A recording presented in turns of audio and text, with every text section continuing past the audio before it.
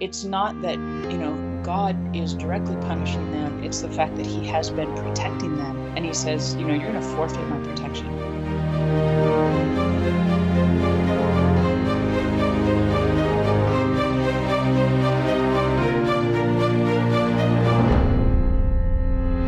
Hello, this is the Adventure Through the Bible podcast. My name is Matt. Joining me today are our friends Karen. Yes. And Tracy. Good morning. And homeless Amy. Hello. Amy, am I divulging too much information, or do you mind telling our listeners what's going on with you there? We sold our home, and we're using the money to build on a piece of property we bought 3 years ago. But meanwhile, we're living in our camper inside the shop building. But we have a shop building, so we're every aspect of your marriage and relationship is about to be tested. Right? Trust me, Calvin pushes the margins all the time. Well, and I'm sure he's probably super just thrilled to be so close to the shop now. Right. He's literally living his man's dream. Well, but where will he go to hide in his man cave when he now lives in his man cave? Right. That is an excellent question. But remember, I have a barn. So hooray. Well, each just retreat to our own corners, a giant she shed with animals. Exactly. We're both quite content, actually. We've been wanting this for a long time. Yeah, that's awesome. So, yeah. Yeah, that is awesome. Of course, you could just retire on your Colorado real estate values. So we talked about that. We were like, wow. It was quite shocking. I won't make Amy tell you how much over asking price that the house sold for, but holy smokes. The person that bought her home might be among the millions and millions of listeners we have right now. Oh, yeah, no. Right. Well, they know how much over they asked for, so they pay. So that's the bizarre thing about the Colorado real estate right now is the amazing prices people are willing to pay for it right now. This is the first time I've ever been on the receiving end. Yeah. Oh, right? Gosh. Yeah. It's bonkers. It's bonkers. All right. Well, here our real estate is amazingly high, but in the state of Judah, watch this for a segue, guys. In Judah and Jerusalem, real estate is worth nil at the point of our reading. Really? Did you just do at that? The point of our reading. I did. I thought it was pretty ingenious. Yeah, was it? Okay. It was off the cuff tomfoolery on my part. So, I'm stepping into our readings. Wait, that leads us to our title. Alas. Right? Yeah. Yeah. So, but I'm stepping outside of my comfort zone and going into the ridiculous. Okay, so can I tell you guys this cool thing I found when I was researching all this week? Sure. Where is it? Hang on, I have a computer tab pulled up and saved. Okay. So I always get a kick out of it when the Bible is reinforced with secular records from different nations. Right? I always think that's cool. So there's this broken piece of stone covered with writing called the Babylon Chronicle. That sounds fake. It's a clay tablet that covers that has historical records on it for the years 605 to 594 BC. Cool. And it's got some interesting stuff about this period of time. And it's of course it's from the Babylonian point of view, but it's pretty interesting. Wow. It's like, Nebuchadnezzar invaded because of this, and then he set up this king, and then this happened, and then this happened, and then so and so fails to pay tribute, and so we do this in response. It's pretty interesting. Oh, and then we went to Judah and got tons of stuff. Right, that time. So if you guys are curious, that's actually a thing, and there's pictures of it on the interwebs, and it kind of spells out a kind of a cool history of it. Much more summarized than the way we're going at it, but yeah. Yeah, that is cool. Very I love cool. looking at stuff like that. Mm-hmm. Yeah, I'm curious what what else is recorded besides The- what we so have. the king that invaded, how does he tell this story? Yeah. Mhm. They always say, well, history is written by the victors. winners or whatever. It's Conquerors, right? Yeah. right. Yeah, that would be interesting. Be very interesting. Well, just so our listeners know what we're talking about, we're in the book of Lamentations. We're going to study the entire book today, but we have been talking over the last lots of weeks. I couldn't even count over the downfall of Israel and Judah, and ultimately the takeover of Judah by Babylon, and the several years and siege that took place. Some of the notes in one of my Bibles was suggesting that this book may have been written by Jeremiah, or at least that's a traditional view of it. Yeah. And, as I was reading through it, I thought, well, maybe it could be. I guess it would depend on a few things. Some things make it sound like very possible, and other things make it seem maybe less so. But I don't know. I mean, does it seem likely to you that this could have been written by Jeremiah, almost making this like second Jeremiah? I think it's possible. It would be one thing to be the prophet that is receiving the messages from God, relaying it to the people, and tracking their responses. Mhm. It would be completely another thing once this 1.5 year long siege takes place and you're watching the final breakdown of your homeland. That's a whole other experience. And that's kind of what Lamentations is it starts off with a little bit of, woe is us, God is punishing us. And then it gets into some, like, I'm trying to hold on to my faith. And like, it gets into some of the kind of ugly nitty gritty of what's going on during the siege. And yeah, it was a long siege. And this poor city did not do well. Yeah, right. I was just going to say, my commentary points out the fact that some of the critics who think that it's not written by Jeremiah point out verses like 121 and 2:9, where it doesn't really sound like Jeremiah, because he's basically saying, woe is me, no one is here to comfort me, and so that's kind of where they're getting that information. The critics are saying, Jeremiah would never have said that kind of thing. But like Karen was saying, oh yes, he might have. Like, all of us have gone through dark times when you're suddenly like, where's God? What is happening? See, and I think it's that humanistic flair that sometimes just momentarily alters your character. Certain things you would normally do when you're at that low point, and watching your home be destroyed and your people carried away and people being killed, I think anything is possible.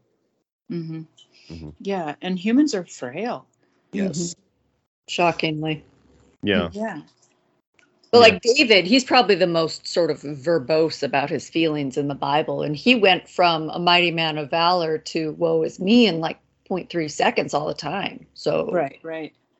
I still wonder if he was untreated bipolar, though. I really do. Right. But yeah, it was verses like that made me wonder if it was Jeremiah.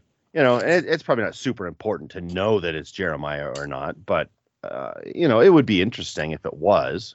So we're assuming that there wasn't a writer named Lamentations, or ghostwriter. Good assumption. There are some people who get who got some crazy names in the Bible. Exactly. You could believe that would be a possibility. Right. Remember Ichabod? Well, some of the names that God had people name their children, they weren't flattering names, and I can't think of any right off the bat, but their meanings were like, oh wow, that's awful. But so anyway, yeah, so Jerusalem has fallen to Babylon at this point, or no, I got to take that back. Jerusalem is, I think this is being written during the siege, probably. Yep. So it's, we're backing up here a little bit again. My brain this is the final siege. This is the final siege. So it's in like 587. This is right before the whole thing just collapses. And what's his toes from Babylon like actually breaks through the wall. Yeah. So the author, whether it be Jeremiah or not, has some comparisons that he starts making of the city, like comparing the city to a lonely widow and an enslaved princess, which obviously, if you were reading this cold, it would imply that this was a place that had some grandeur and had glory. Because when you compare it to other other parts of the Bible where, God's people are compared to a lovely bride, and, the city of Jerusalem itself had been compared like a beautiful woman. And now it's a lonely widow or a princess who's been enslaved. So, kind of the opposite of where it has been. He talks about how friends have become enemies, and now they're under affliction and hard servitude. And this had me thinking of their time in Egypt. So Yes. what a how do I want to put it? What a circle they've gone through of going from slavery to being like the greatest superpower of the world, and now here they are going back to servitude. Well, and to the point where some of the people were desperate to go back to Egypt to hide from what Babylonia was bringing. Yeah, They we thought talked they could about seek that. refuge there. Mm-hmm. Yeah, we had talked about that over the last couple of weeks, where people wanted to go to Egypt, and of course, this is many or several at least generations past. Where Many.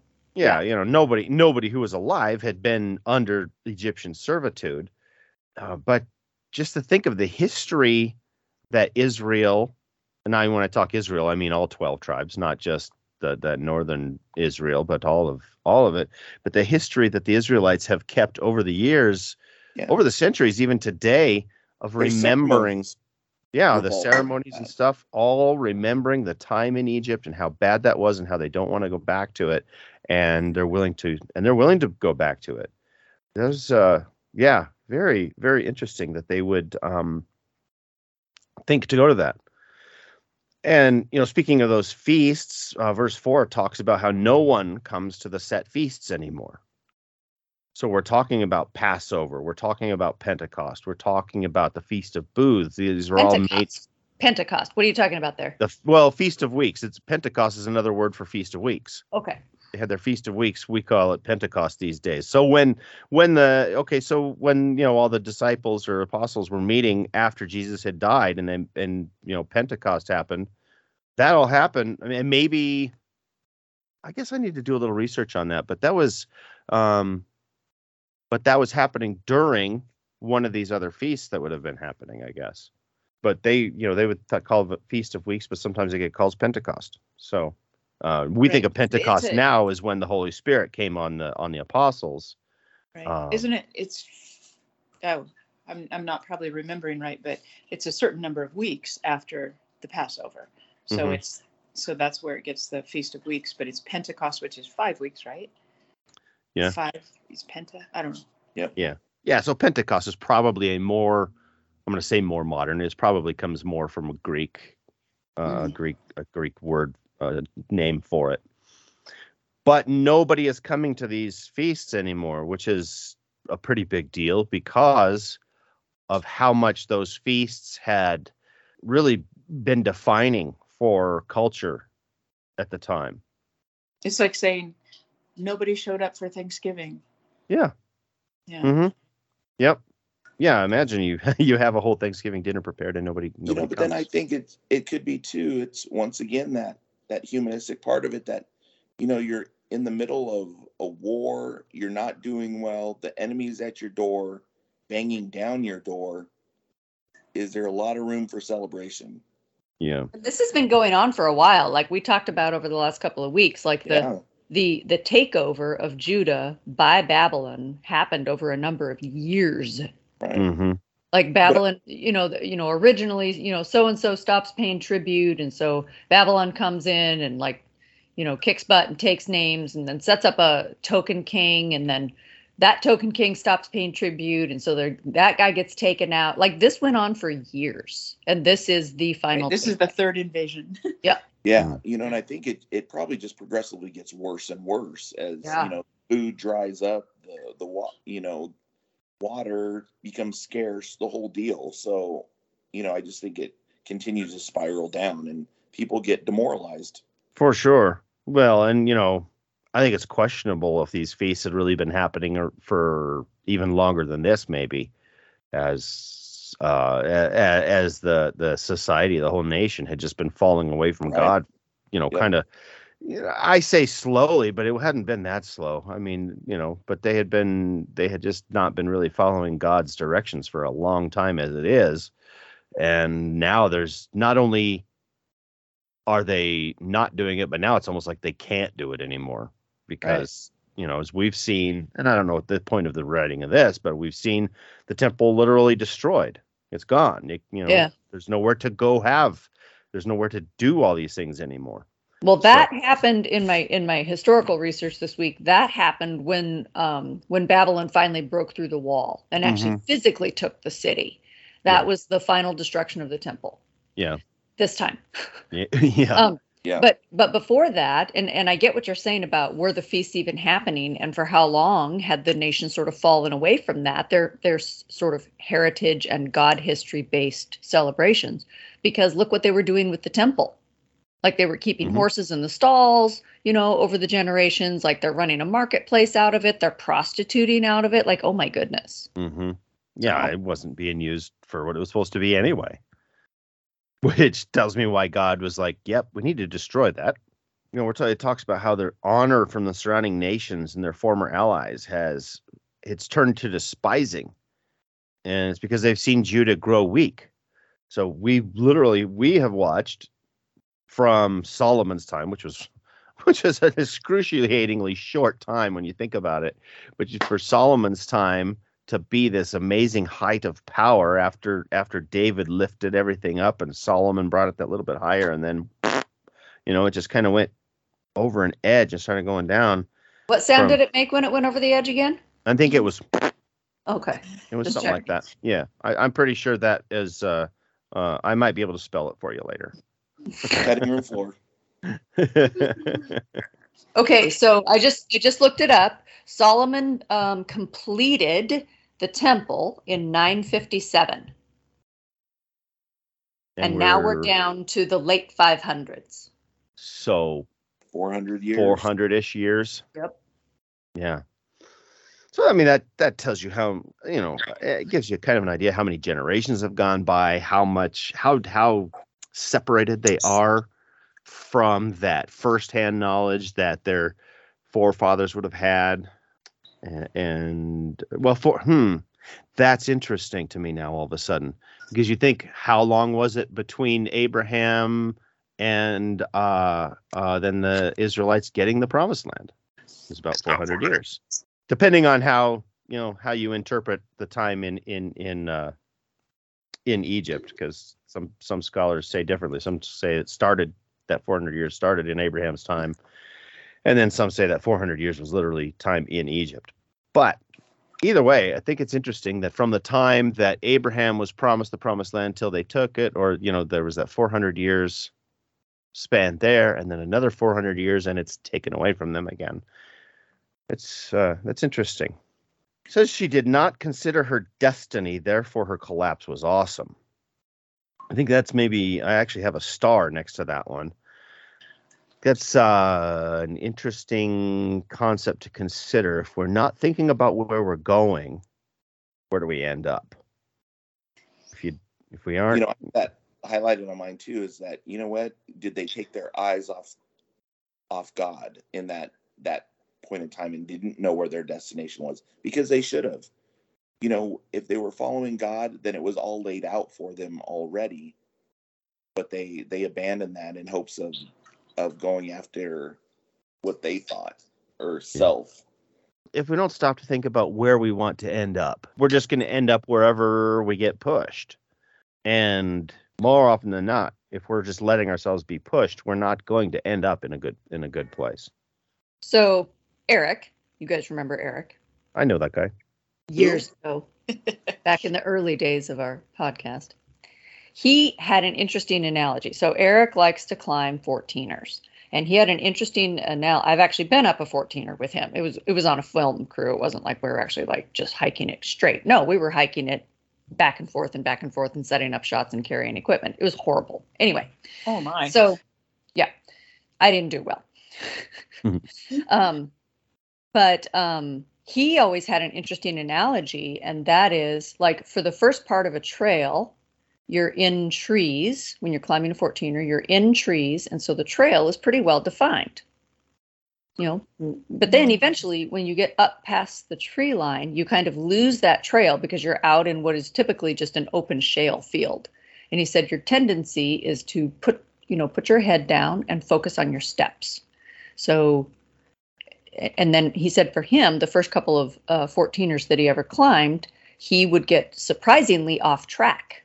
He would have his head down, gasping for air, right? Like there's not much oxygen up there at 12,000 feet plus.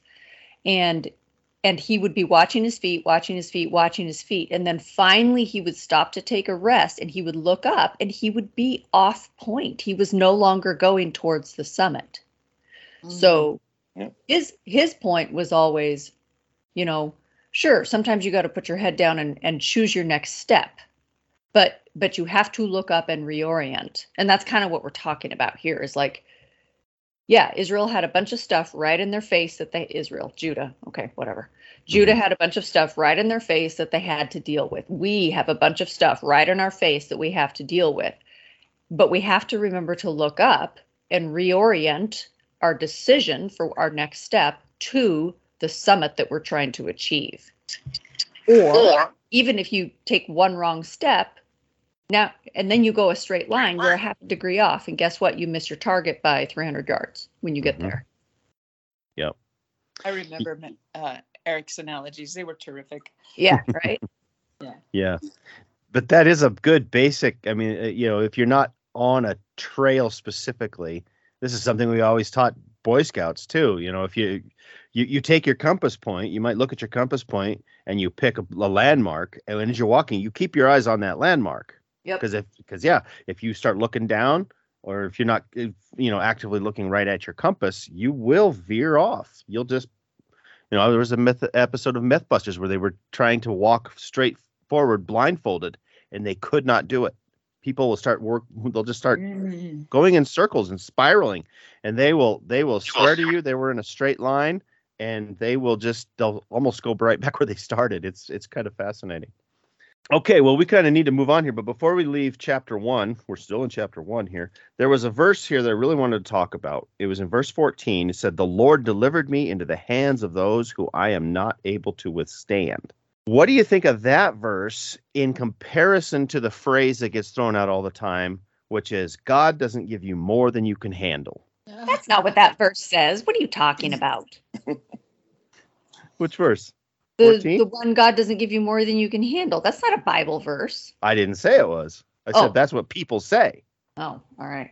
Never mind. Oh. Listening is a skill, Karen. I'm sorry, what? Yeah. But good point, though, Karen. It's not a Bible verse. People always want to say that you won't get more than you can handle. God won't give you more than you can handle. And you know what? I think that's 100% false. So what the text actually says, and people, they're loosely referring to a text that does exist, and it's in the New Testament, and it basically says, "You will not be given more temptation than you can withstand, but with every temptation, a way of escape will be provided." Right. Mm-hmm. Yep. That's the one. So, yeah, but a temptation is a little different than a circumstance, where we can find ourselves in circumstances all the time that we can't handle. But what's the lesson to take from that? The lesson is that we have to turn to God. Shoot. I often resort to flapping my hands in the air and just screaming for help.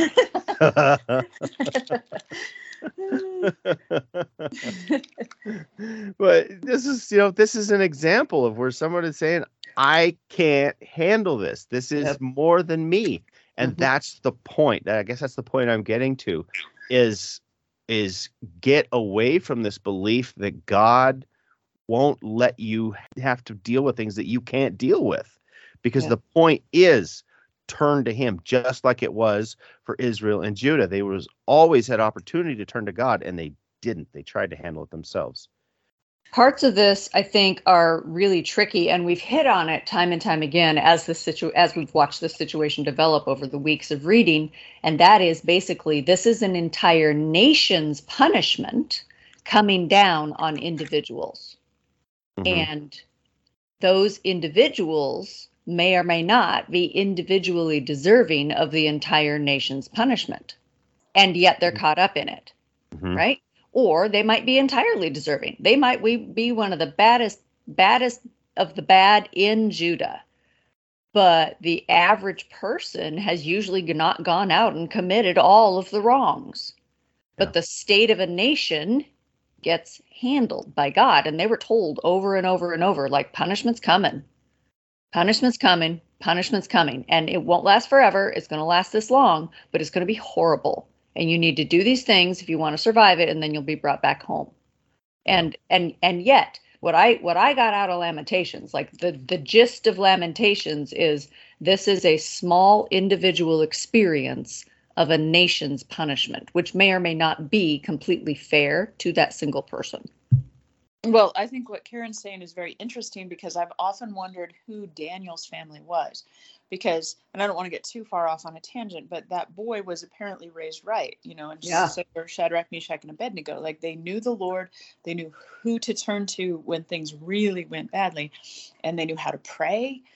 They knew the scriptures. So they're people from Jerusalem. It does say that they were essentially probably upper middle class. So kind of interesting. I wonder who they were. And in light of the fact also that so often in the times of the kings, we are told the name of the mother. And I always find that very interesting, as though, the mother has a massive influence on the child. And so we have all these references to these kings who either go, they serve the Lord with all their heart, or they turn away from the Lord and, sleep with all these women and worship idols and all that. And it always says, and his mother was. And you're like, that's very interesting. Yeah, we've noted that a few times here on the podcast, where a lot of times they'll tell you who the mother was of the king. And we thought that could be for different reasons. Either the mother's influence, which seems very poignant, or just to keep track of who the king had been with. Right. To identify her amongst the horde of women. Yes. Yeah. Or a bit of both, because a lot of times if a guy had a bad mom, they went bad too. So went off the rails. Absolutely. I would agree with Amy too, is that, I wonder too if over that time of watching their nation collapse, that Daniel's and Shadrach, Meshach, and Abednego's families were very entrenched in the Lord and entrenched in prayer. And one of the, maybe small percentage of families there that were trying to do well while everything was collapsing around them. And that's what gave them their zeal and fire for the Lord and wanting to do what the Lord wanted, because they had witnessed this over time in a young age. And, I wonder too, if they were among the first that were pulled away, that were kind of in that kind of royal lineage too, that not necessarily, royalty, but, maybe upper echelon in what their parents did, or, how they worked, or their status within their community. Here's an interesting perspective that just popped into my head while Tracy was talking there. What are you saying? I was rambling. No, I'm saying you inspired great thought on my part. Great. Okay, I'll take that. So if I think about my kids, I have 2 adult kids, and I raised them, quote unquote, right. If during their teenage years, the city that we lived in had been captured and our enemy took them away and they were separated from everything they knew, where would that training have landed them? I don't know. I think there's definitely room for the individual here, because would they have succumbed to what Babylon had to offer? Would they have stood firm? Teenagers, so that's pretty much the age range that Daniel and his buddies were in when they all got taken away and likely castrated and all of those things that happened to captives. Right. And it's kind of interesting that they stood firm. And I guess I'm curious, like if I think about my kids, like what would they have done? Like they were taught correctly, but they were raised in an atmosphere where the world wasn't putting any pressure on them. And so their standards were soft, like most modern kids. Their standards were soft, and they kind of did what was right, and they weren't really bad, but they weren't really good either. And if they had gotten dropped into a war with that same childhood training and gotten taken away from everything they knew, and dumped into a strange land surrounded by strange habits and strange everything, what would they have done? I don't know. Yeah. I was thinking about that too while Karen was talking too. Is that I was rambling? I know. No, you inspired a great thought. That is the hope of a parent, is to that you want to say it's that coin toss, that 50-50 possibility or probability of what will happen. But right now I was just thinking, is it the coin toss, or is it just your overall faith in God that, let that foundation be their landing point? Well, some of them do and some of them don't, I always go back to it, and you'll probably be able to find this to our millions and millions of listeners. If you go back, the first 50 or so, that my son brought out a very, very good point is, we always try to give him that foundation and, church, like Sabbath school, the whole deal, learning all the Bible stories, that kind of thing, and that foundation and prayer and our family. But he said, Dad, the only thing is my relationship with God will be totally different than yours. Mm-hmm. And it was a harsh reality, but it was 100% true. Something that sometimes we as parents overlook and just think that sometimes by osmosis, they'll just continue the same journey, but the journey is their own. And we only can provide them with so much. And I think it was a blessing, and it was a God thing that Daniel and his friends were able to maintain that. Yeah, that individual path is really interesting. I remember my mom telling me many, many years ago. I was a kid. I was probably like in middle school or so. I remember my mom telling me that even though she was raised in a correct religious environment, she was taught the Bible and this and that and the other thing. She by her own estimation said that her true heart conversion probably did not come until 30 to early 30s. And who knows what circumstance that was for her that made her suddenly take that step. But it has to be done. Like at some point, everybody has to do it.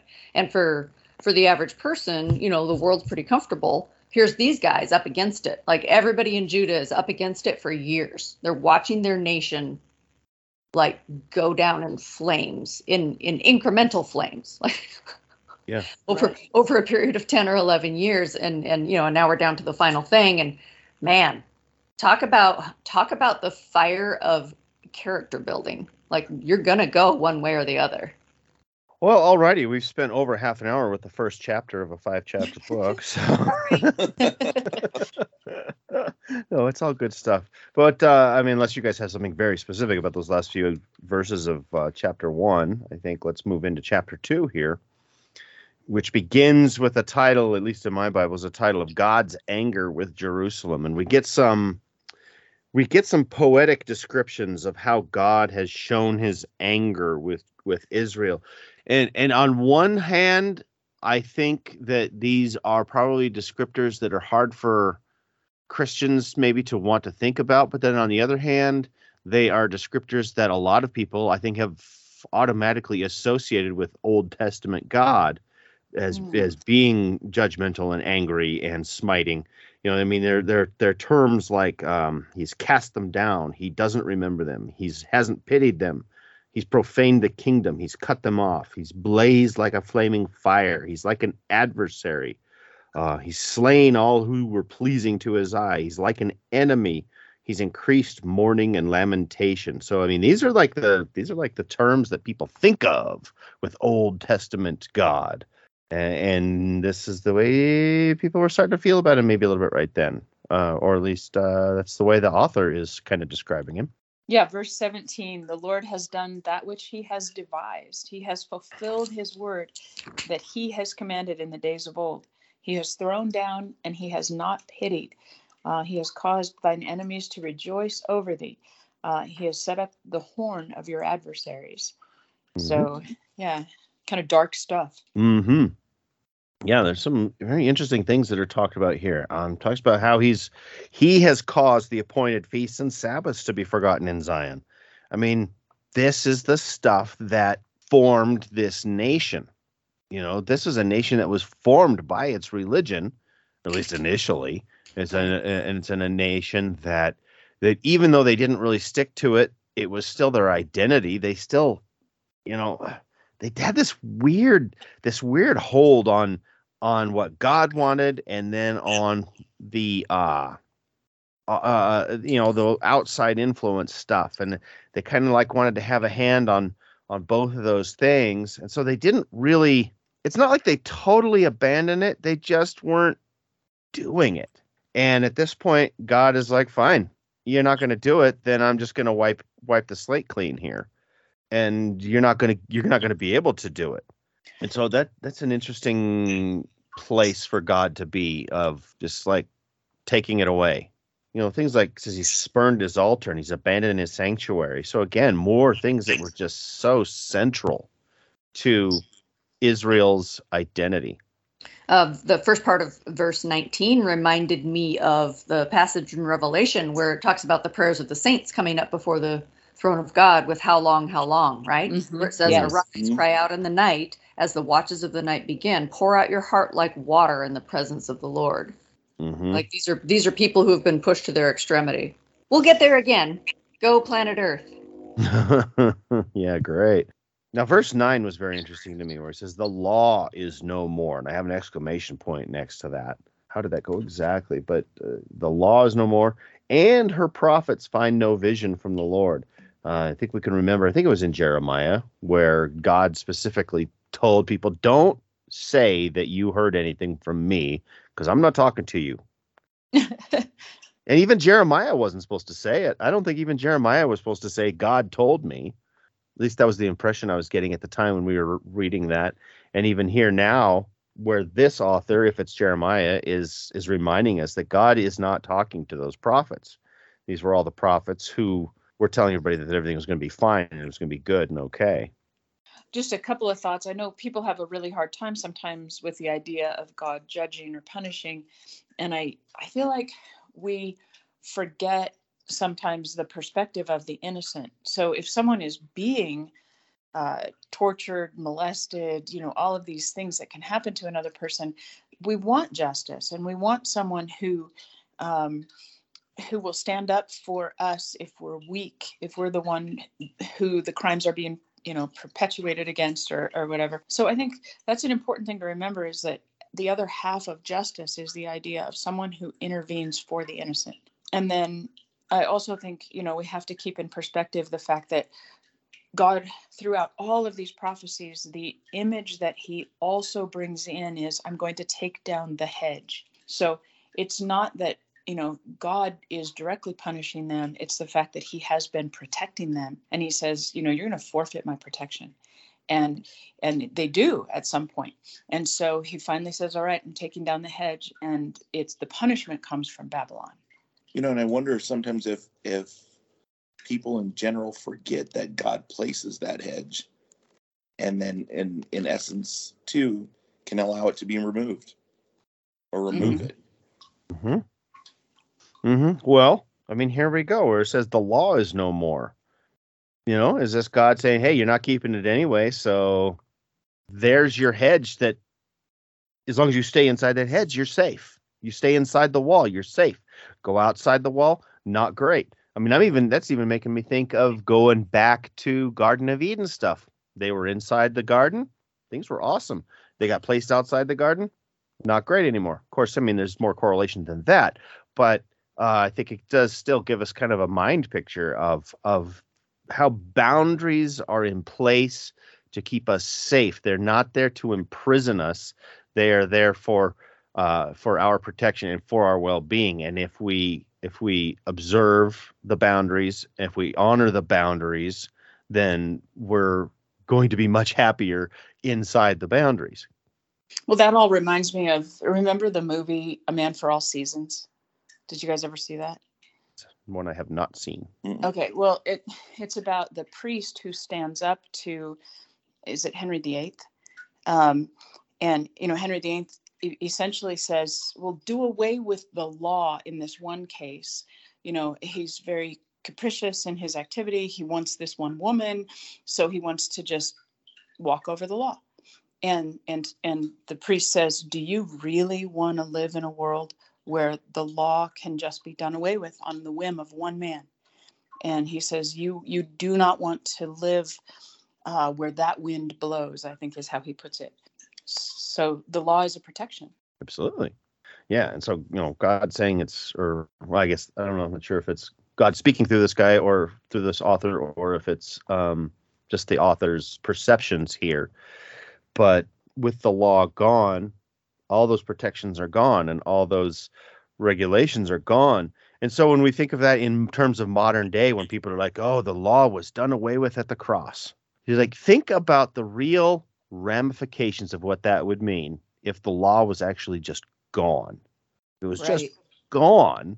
Right. Think that through. Then anybody could do anything they wanted anytime at all. And, I'm just, I'm saved by Jesus, which we are. Of course we are. We all understand that here. We all understand that we're saved by grace through Jesus. We're not saved by the law. But we all understand that the law is there for our benefit and our protection. And while we're maybe not bound by it anymore, where if we fail at the law, which we will, that we have, we're not condemned for that. We're fortunately saved by the grace of Jesus. But I mean, just think about what that would mean if it were not there, the chaos that would ensue if there were no law. It would be absolute insanity. It would be horrific, the amount of just awful things that people could do to each other, and forgetting about who God is. It doesn't make sense to say that the law was ever done away with. So something for our listeners to think about. Well, just to that point, I always find it interesting that when people want to say that, there's only one part of the law that they're interested in doing away with. They're not trying to encourage people to commit adultery. They're not trying to encourage people to murder or steal or lie. They're only interested in people not keeping the Sabbath. And that's always been interesting to me. Yeah, well, that is the big one. But I think there are some people who would like to do away with that one about adultery. Oh, okay, fair. It's so tedious. Yeah. But it is definitely a pick and choose. Right. Well, we're not under the law, and it's usually because I want to do this one thing, but nobody's going to be like, yeah, sure, it's fine. Come in, take my TV. Nobody's like that. Nobody's. There's no legitimate Christian who's going to tell you that it's okay to worship an idol that you stick up in the corner of your house. Those kind of things. So you think a 60-inch high definition idol, or what are we talking here? Hey. Don't get personal. Okay.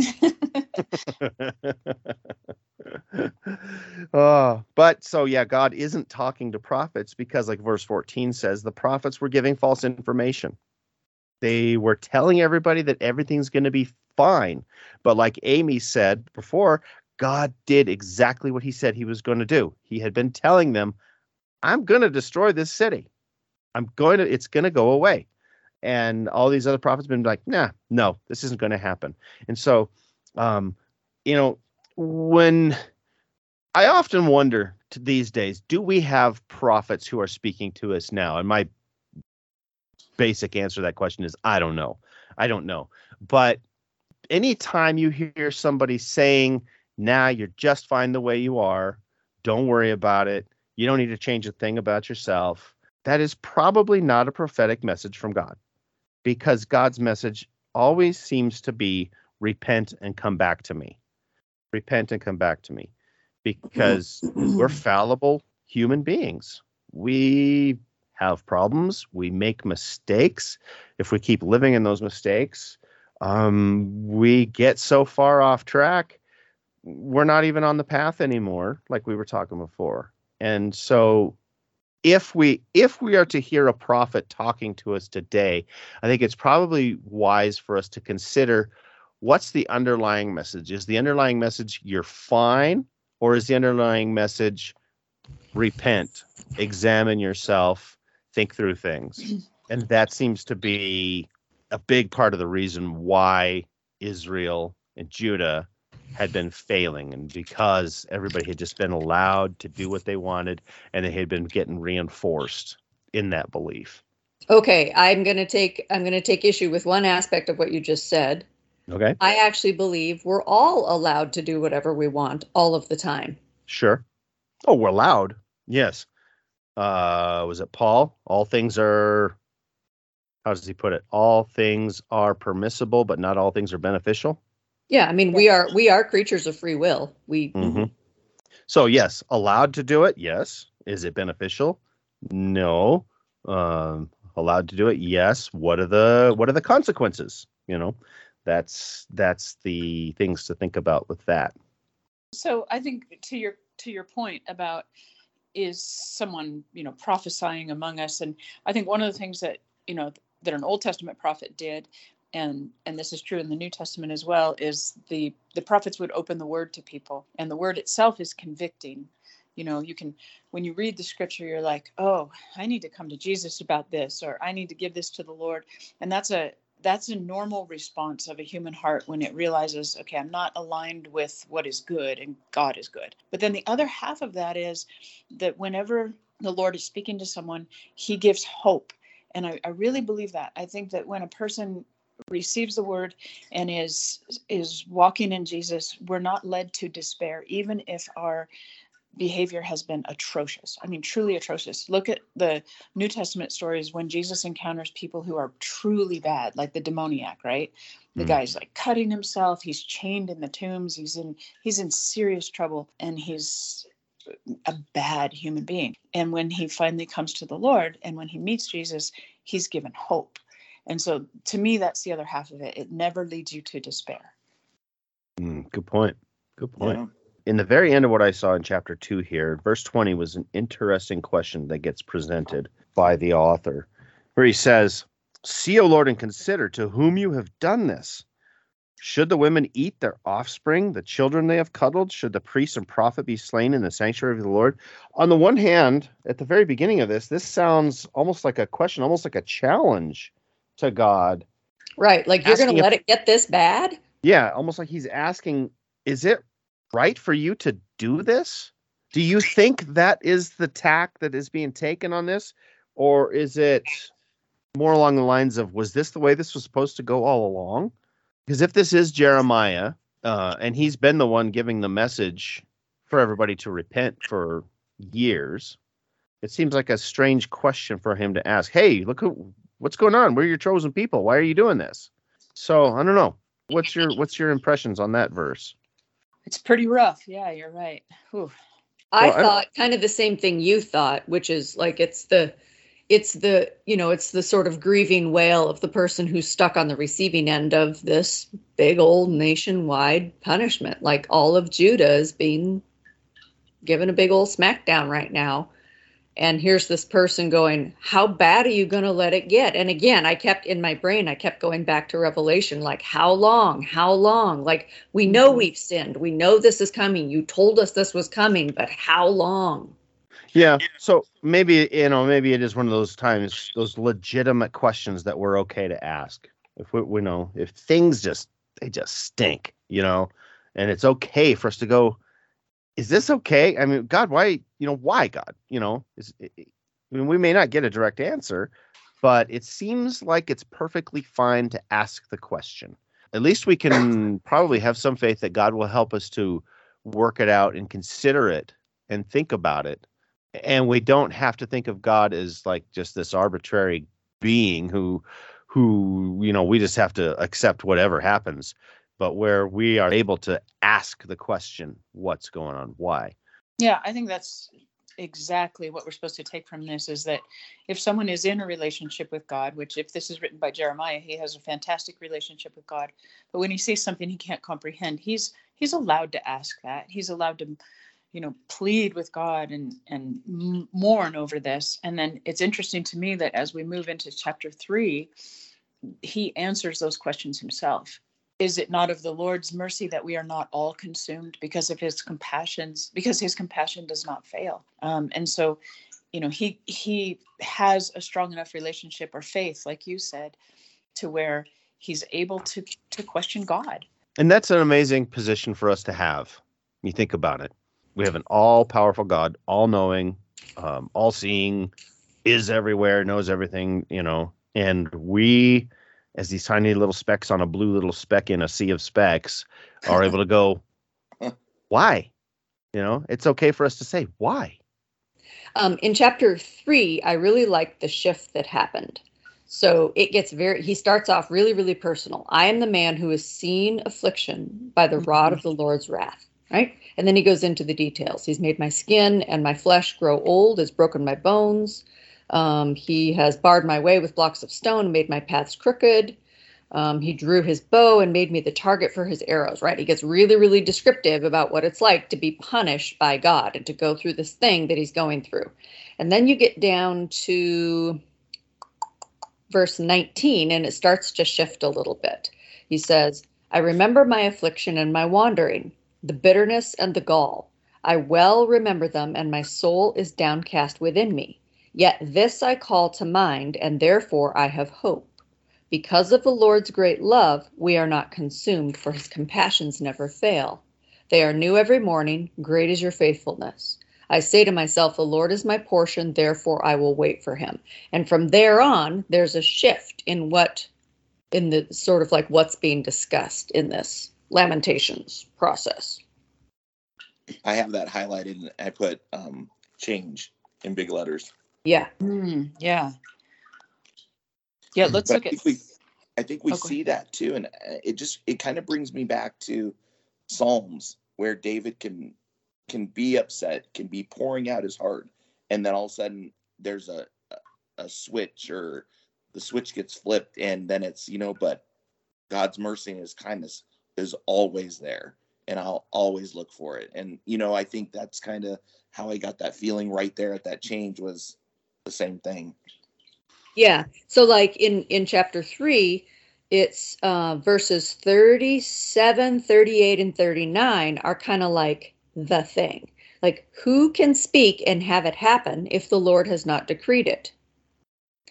Is it not from the mouth of the Most High that both calamities and good things come? Why should the living complain when punished for their sins? Right? And then he goes on, let us examine our ways and test them. Let us return to the Lord. Let us lift up our hearts and our hands to God in heaven and say, we have sinned and rebelled, and you have not forgiven. And then he goes into this thing, like, you have punished us, you have punished us, you have punished us, and then you will welcome us back. So now I take a little bit of exception to this, because I understand that God has an ultimate plan that he's working out, but I do not believe that everything that happens on earth is in God's plan A. I think we've moved far past plan A, which was for humans not to sin, which was for humans to start in the Garden of Eden, stick with the tree of life, not be interested in the other tree, and to, that was plan A. And so I think we're well down into the weeds on plan B. Do I think that God intentionally plans the calamities that come to the earth? No. I think we're living out the fallout of fallen nature, fallen earth, combined with human free will. But I get what they're saying. Yeah, to what Karen said, I often think about the fact that we live in a fallen place. And I see that, of course, as a veterinarian all the time. All these innocent animals, it's not their fault, and yet they suffer incredibly. But anyway, that's just an aside. But I also want to not overlook verses 31 through 33. The Lord will not cast off forever, but though he will cause grief, yet he will have compassion according to the multitude of his mercies, for he does not afflict the children of men willingly. Right. We get in there, verse 40. Let us search out and examine our ways. It's time to think about what we have done, why we are where we are. It's time for us to turn back to God. It's a central theme, I think, of the entire Bible as we've read so far in the Old Testament. Examine what you're doing and turn back to God. And you go on into verse 42. We transgressed, and God didn't pardon it. And then in the context of that, we can see that it talks about how God has acted severely, and then I put in parentheses and justly.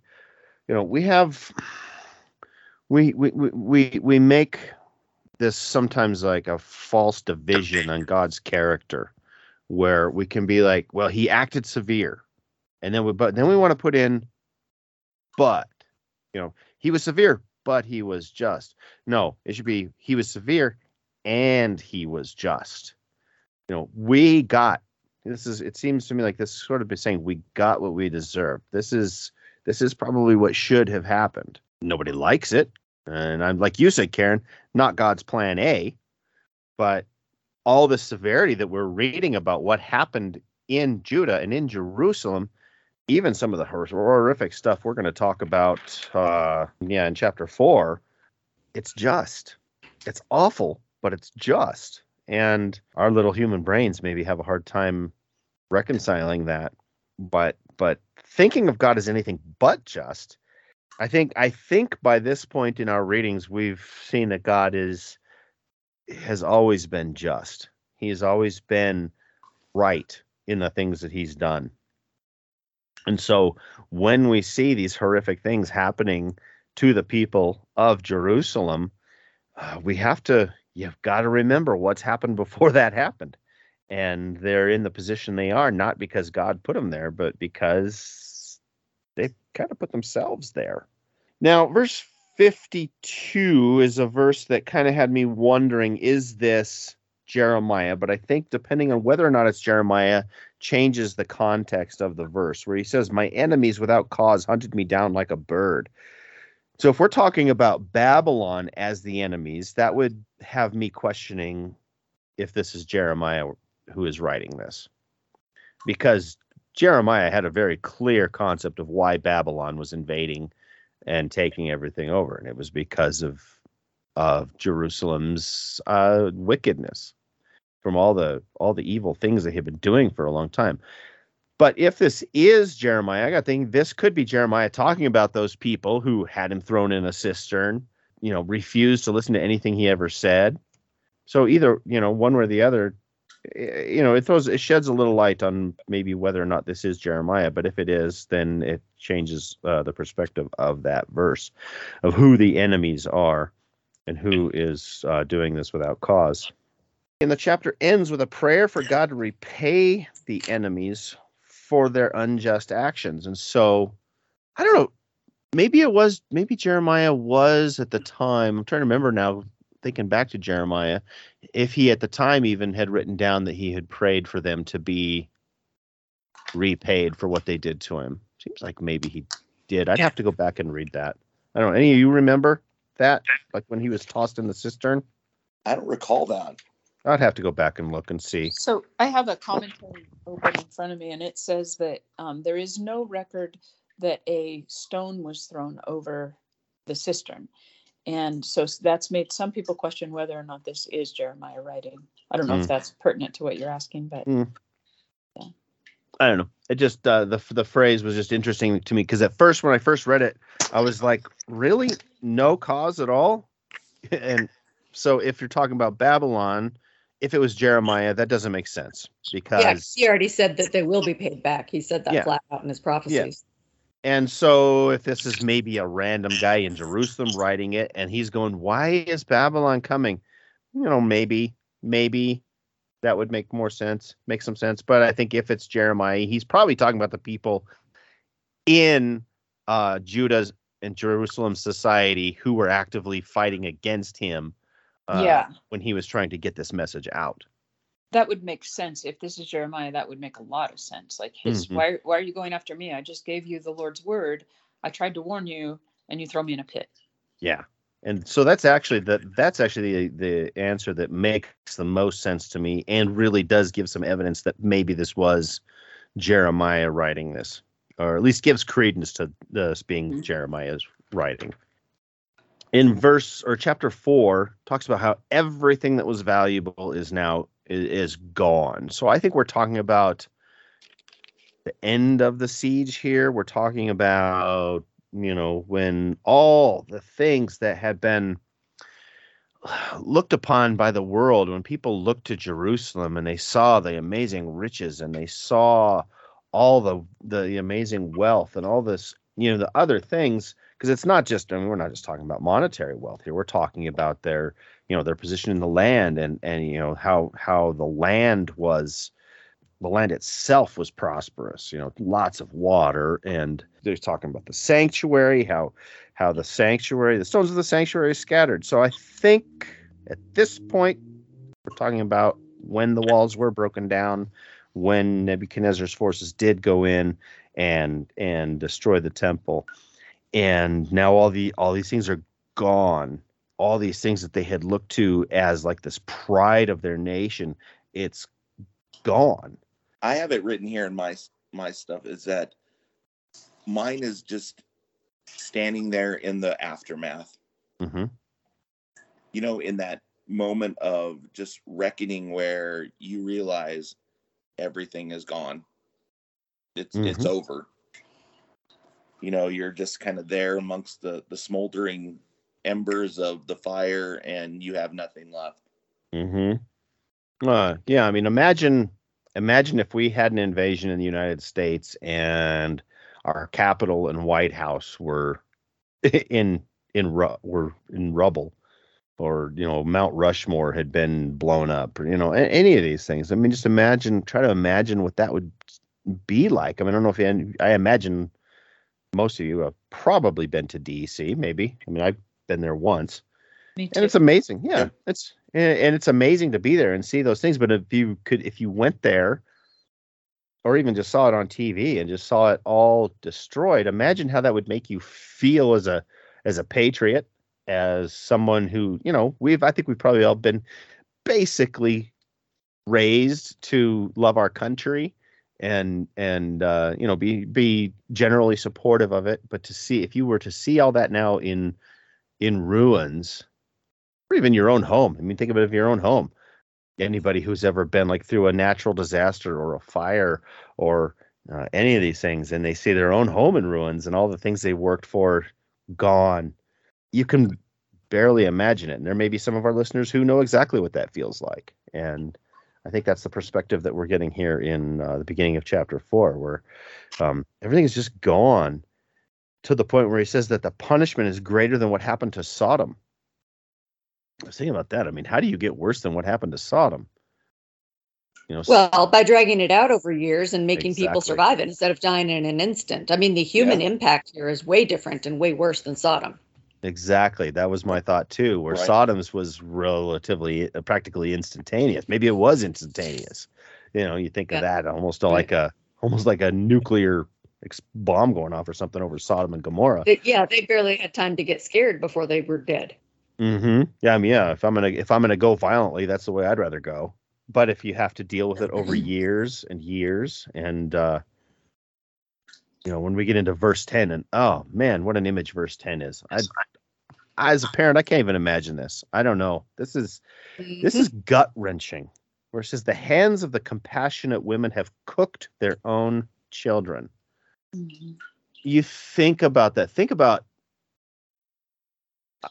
Not taking. long. What was that? I don't want to think about it for long. No, I know you can't. Yeah, You no, can't. you don't. But you think about taking your baby, slaughtering that baby, butchering that baby, and cooking that baby, and then eating that baby. I mean, oh, and it sounds like you're making it up, but it happened. And I was reading that this is actually, cannibalism is pretty common in siege situations, when all of the resources are being depleted and people are starting to starve, and they start going to their own babies. I don't know. I just finished a book on the siege of Leningrad, and it was gut wrenching. It was, horrific to think about those people starving and, children trying to. He talks about them eating the binding of books because there was some glue in the binding and it was somewhat edible and it filled your stomach, and putting sawdust in their bread and, all these things. And then, of course, cases of known cannibalism. Just horrific. So, yeah, in a way, Sodom was more merciful because they were just gone. Yeah. I think the flip side, if you're a parent in that situation, I think the flip side is I don't see a way that my child will survive this. I can't stand watching them suffer. If I die, they're going to be left without me, right? Like I think there's all these ways that would rationalize, like I got to do this, and it's going to be the old and the weak and the young. It's going to be the most vulnerable and helpless in society that go first because they're going to die first anyway. Yeah, there's a disturbing logic to that, I guess. Sorry. No, Gosh, I well, haven't even I think there yet. is a logic, but I think you also have to almost cross that line to be able to do it, to know that you have no other option to do that, to eat another human.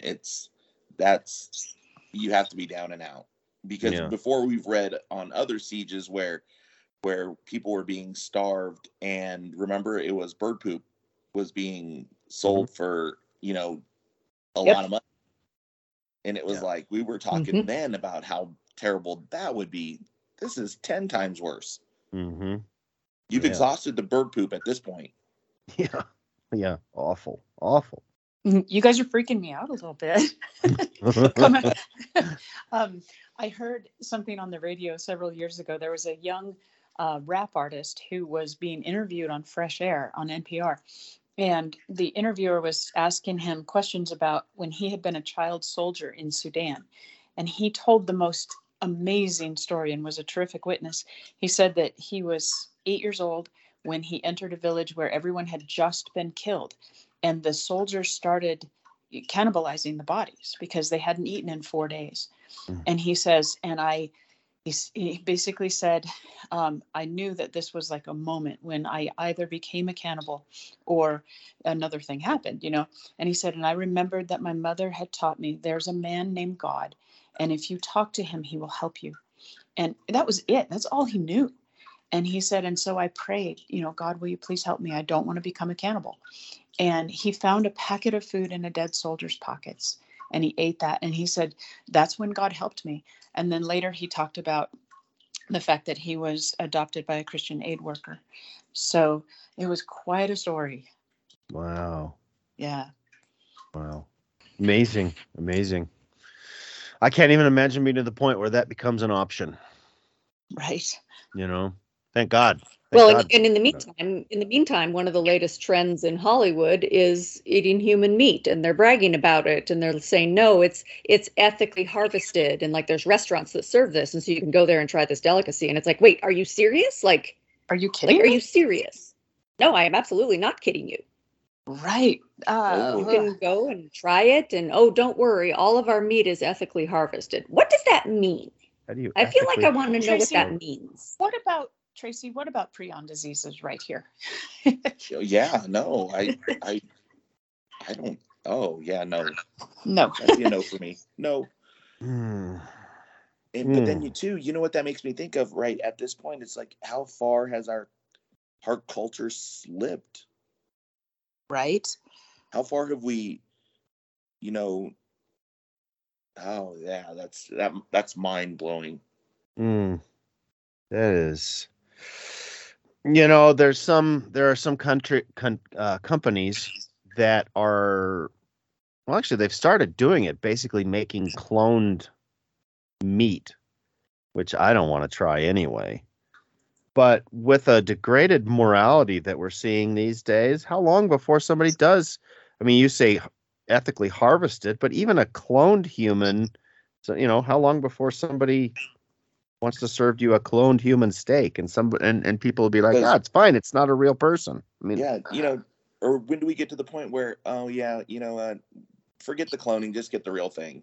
Oh, yeah. And so, I mean, look at the ways we're describing our current society. We're not even in the same siege situation. It's like we're choosing to do it because we can. And Jesus, come quickly. Please. Oh my. Right? Unbelievable. The things that we Yeah, I do. would not have believed it, except I've read their website myself. Like I Oh. did not, when I heard it in the news report, whatever I heard, I was like, oh, nope, that can't be real. So I looked it up and read their entire website myself. And I was like, okay, now I believe it. Man. Or Well, I mean, it tracks with some of the things I've heard about Hollywood, and I've tried to go, okay, that's, I try to compartmentalize it and like, okay, that's over there, but it's right over there, that is terrifying. Mm-hmm. Absolutely terrifying. And look at the parallels we're seeing in our society, and we're doing it because we choose to, not because we have to. Oh my gosh, what a world. Well, so verse 2, it says, the kings of the earth and all inhabitants of the world would not have believed that the adversary and the enemy could enter the gates of Jerusalem, and it's because of the sins of her prophets. Put that into the context of these things we're just talking about, the things that we live at a time where everybody is told, hey man, you're fine. Just live how you want to live. Do what you want to do. Live your truth. And look at the kind of things that are starting to happen. I mean, you've got abortion rates sky high. You've got, we got murders and suicides, and now apparently we're eating each other. And because, if you want to call it, our quote unquote prophets, look at the air quotes, Pete audio listeners. But we have these what else would you call them? Prophets saying it's all fine, it's all good. Oh, well, right now specifically, I feel that side of the desire for God's justice. And I think, when we look at the rest of the scripture, we realize in the Psalms that, from a Christian perspective or from a believer's perspective, the idea is not that, oh dear, God is just. I don't want that. The perspective is, no, God is just. He will defend the innocent. And that's what I want. That's all I want right now, is for God to defend someone who might be, in one of those situations in Hollywood. Yeah. Well, it's not just Hollywood too. I mean, Right. This is probably all kinds of high up situations where people feel powerful enough to be able to do this stuff, and who's going to question them? Right. Who is looking them in the face and saying no, and how many people are going, oh, but it's, it's them. Disgusting. Disgusting. Yeah. Well, like Karen said, how long, oh Lord, Mm-hmm. Yeah. Well, and I think, that will push us right into chapter 5 then, where the prayer comes for restoration. Mm-hmm. Where finally through these books and chapters and many prophets we've been talking about, finally somebody is saying, please, God, help us. Please help us. And that's, they've gotten to such a low point finally where they're at the bottom. There's nowhere to look but up. And they are finally calling to God. Now, if this is Jeremiah, of course, I'm sure that he's been calling for a long time. But if it's Jeremiah speaking on behalf of the people, it still makes total sense, because how do you get much lower than this? And please, God, see what's happening. They've seen that it says our inheritance has been turned over to aliens, meaning, other countries. How interesting that this pride that they had is taken away. And in a lot of ways, it's given right back to where it came from. When Israel came in, they had to take the land from people. It was given to them by God, but they had to take the land. And now they're seeing the land getting just taken right away again. And all that pride is just getting knocked away while they're stripped of the things that gave them pride. Talks about how, they used to look to Egypt and Assyria for protection and salvation. And now they're recognizing that the sins of their fathers have consequences for the current generation. You ever wonder, what are we dealing with that our generations ahead of us set into motion? We think of like the World War II generation as the greatest generation, but we're, a couple generations past that, and we're dealing with some stuff. And as good as that generation was and things they had to go through, let's face it, some of the things we're dealing with probably were set in motion, at least in some capacity, in the past, and things snowball.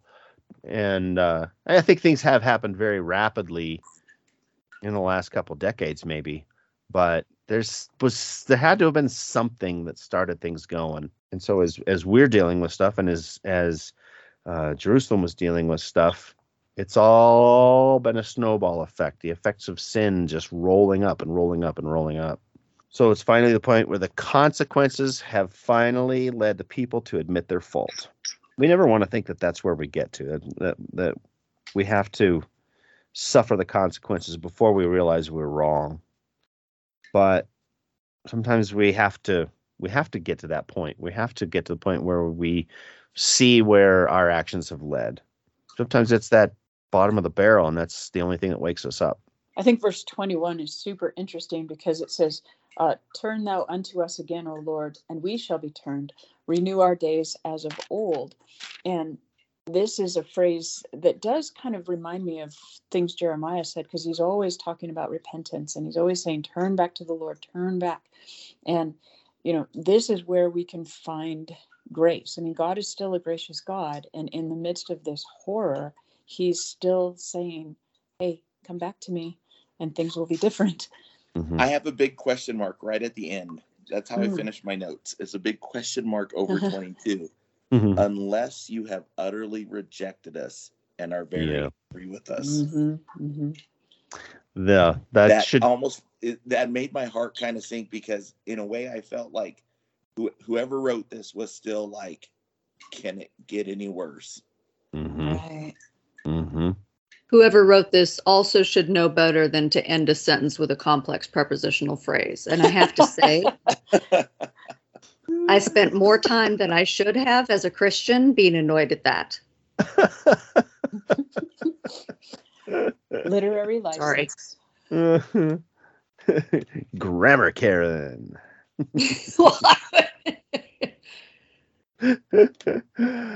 Oh, yeah, but interesting perspective for the book to end on, where we have a recognition that they're in the position they are because of their own actions, that God has acted justly, but with a question of where does it go from here? Is God just done with us? We know there's a whole lot of book left to read, or a collection of books, I should say, with the Bible, a whole lot of book left to read to know. We know that he wasn't done with them, but a very interesting position to be in of wondering, is God just done? Is he just done with us? Oh, how do things go? Interesting, because if it is Jeremiah had been telling them that God would bring back Israel from Babylon. So I don't know. It does raise some interesting questions about who wrote it. I'm just curious, Tracy, if you came up with any sort of resolution in your mind. I didn't. I just kind of, I ended with that empty feeling. Mm-hmm. Just being sad for a person. You know what I mean? After Yeah. going through all that, and still in that small background of their mind, they still have that question, unless it's not done. Yeah. Mm-hmm. Unless you're still angry with us. Yeah, and it's kind of a sad place to be, but is it at the same time, is it a good place to be? Because then it leaves you reviewing your own life. It leaves you questioning, what do I need to do? Where have I been? How can I change? Or it leaves you utterly looking for your Savior. Yes. And I guess that's maybe where I'm trying to come from, because, the words I was thinking about saying would almost make it sound like we bring our own salvation, which is absolutely not true. The words I was going to say is, what do I need to do? But you hit the nail on the head, Tracy. I need to look to my Savior. I can't do it. It's not me. I have to look to my Savior. It's the only way that I get out of this. It's the only way. And so God, if you haven't rejected me completely, please save me. And we know that God hasn't rejected them. So with that that'll be our time for this week. Next week, we are going to start a new book, and we're going to be in the book of Ezekiel for a while. Next week, we will read chapters 1 through 4. Amy, I think I remember you telling me that Ezekiel was a favorite book of yours. It's just so interesting, but I don't feel like I have any expertise. I just feel like, wow, it's so cool. Well, being interested is a good place to start. So that's where we will be next week, Ezekiel chapters 1 through 4. And we look forward to talking to you about that. While you are waiting for us, remember you can reach out to us at attbpodcast@theadventure.org with any questions or comments or concerns. If you want to help Karen with grammar things and reinforce her grammar Karen-ness, then by all means, because grammar that is sentence important. Right there is probably just grating on her. Probably. Trust me, I'm looking thoughtful right now. It's fine. She probably took the red pen to her Bible. Yes. You can find us on Facebook. Be sure you share the podcast with your friends and family. I cannot stress that enough. Share the podcast with your friends and family. Right now, the podcast, you can listen to it directly at Facebook. If you just click that share button, you do us tremendous help. We're not asking for money. We're not asking for anything other than for your participation to help us spread the word for the podcast so that other people can get the message as well. Your one listening event could put us over 1 million. It could. You never know. But it would be an amazing way for you to help us get this concept out of who God is, what his character is like. Anyway, we look forward to talking to you again next week. Thanks for listening.